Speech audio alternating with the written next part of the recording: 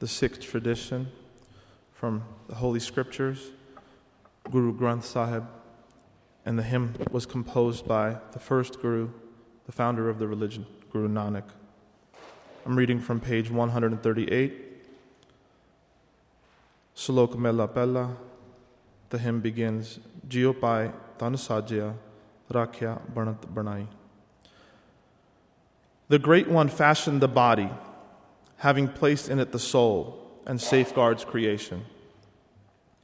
Eyes see, tongues speak, ears bring awareness of sound. Feet to tread, hands to work, we wear and eat whatever we receive. Forgetting the one who created creation, blind fools do dark deeds.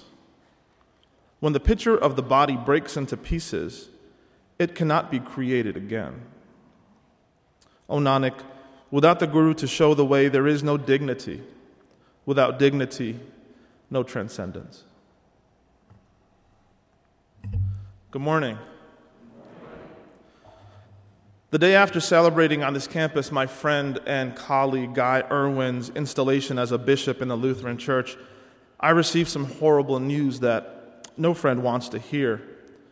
In Manhattan, my college friend, fellow Sikh, activist and father, Prabhjot Singh, had been hospitalized after being roughed up quite badly in a hate crime.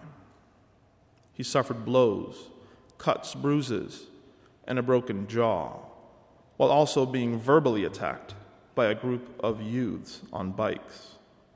Osama, they called him. Terrorist, get him.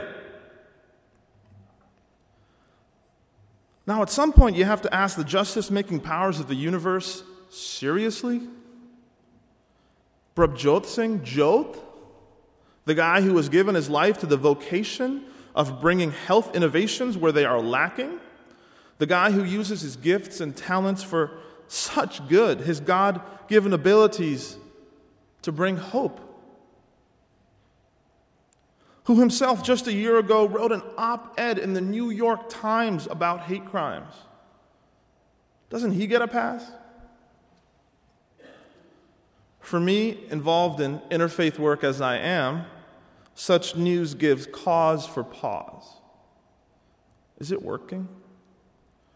Are we ever going to succeed? But you know, the problem with taking too much time to feel sorry for ourselves is that whether we like it or not, apparent alliances of actors are agreeing on a lot across faith boundaries. There are unholy agreements about the use of violence against innocents being fused all around us, whether we know it or not. Those youths on those bikes who beat my friend, father of a 1-year-old boy, curly-haired, bright-eyed son like my own, those youths who tugged on his beard, kicked him and punched him and broke his jaw are involved in a kind of interfaith, an interfaith union of cowardice. They hold communion with those two brothers from my hometown of Cambridge, Massachusetts, who used pressure cookers and shrapnel to terrorize, injure, maim, and kill at the Boston Marathon.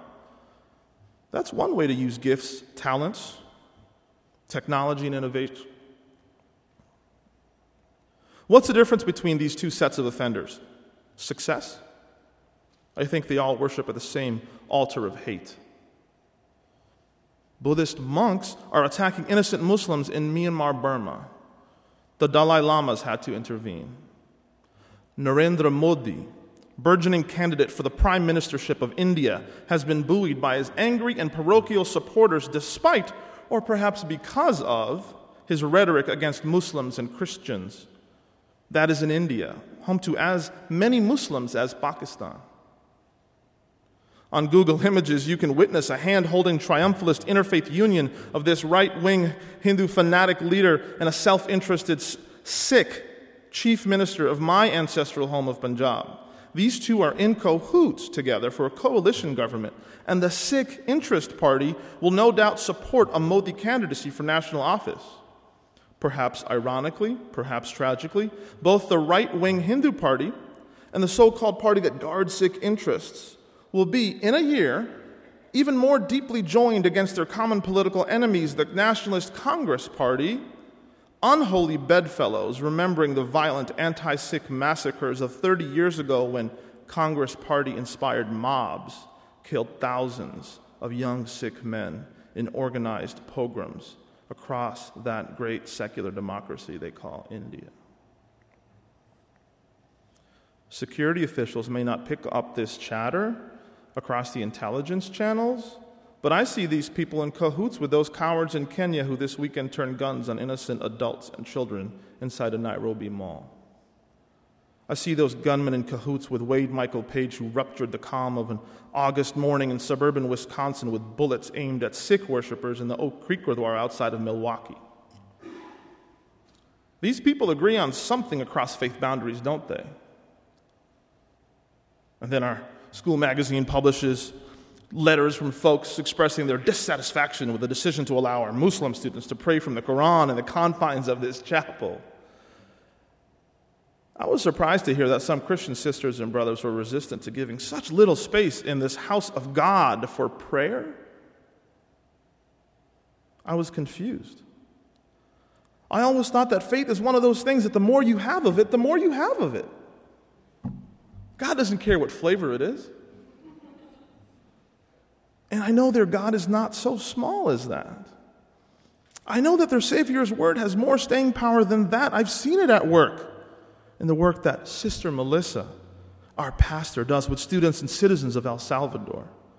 I see it at work in the social justice mission of this university, always trying to find new ways to keep welcoming talented students, dreamers from the area who could not ever in their dreams think of paying full price. I saw it last Saturday in wise hands raised attesting to the Great One's glory and laid over the head of Bishop Guy Irwin, the ELCA's first openly gay bishop. But that was Saturday. The time for self-congratulation is now over, just as the time for self-pity has also passed. Brothers and sisters, we've got some work to do. As my friend and mentor, Dr. Ibu Patel, likes to say about our common work in interfaith, it's holy work. It's sacred work. The work is not all struggle and toil. It can be fun. It's reaching out and asking someone a question that begins with those 3 little letters. Hey. Maybe you disagree about theology with someone, but do you both also disagree that the poor need food? That we need cleaner water and air? That all of God's people deserve to live with their God-given dignity? In the prayer I read earlier, Guru Nanak calls this but, a Punjabi word meaning God-given dignity, honor. God-given, but ensured a proper expression only by human work. And that work needs to happen across faith boundaries. Guess whose Facebook feed told us this week that he'd been seeing patients since Tuesday? Yes, friends, Prabhjot's already back to work this week. We should join him.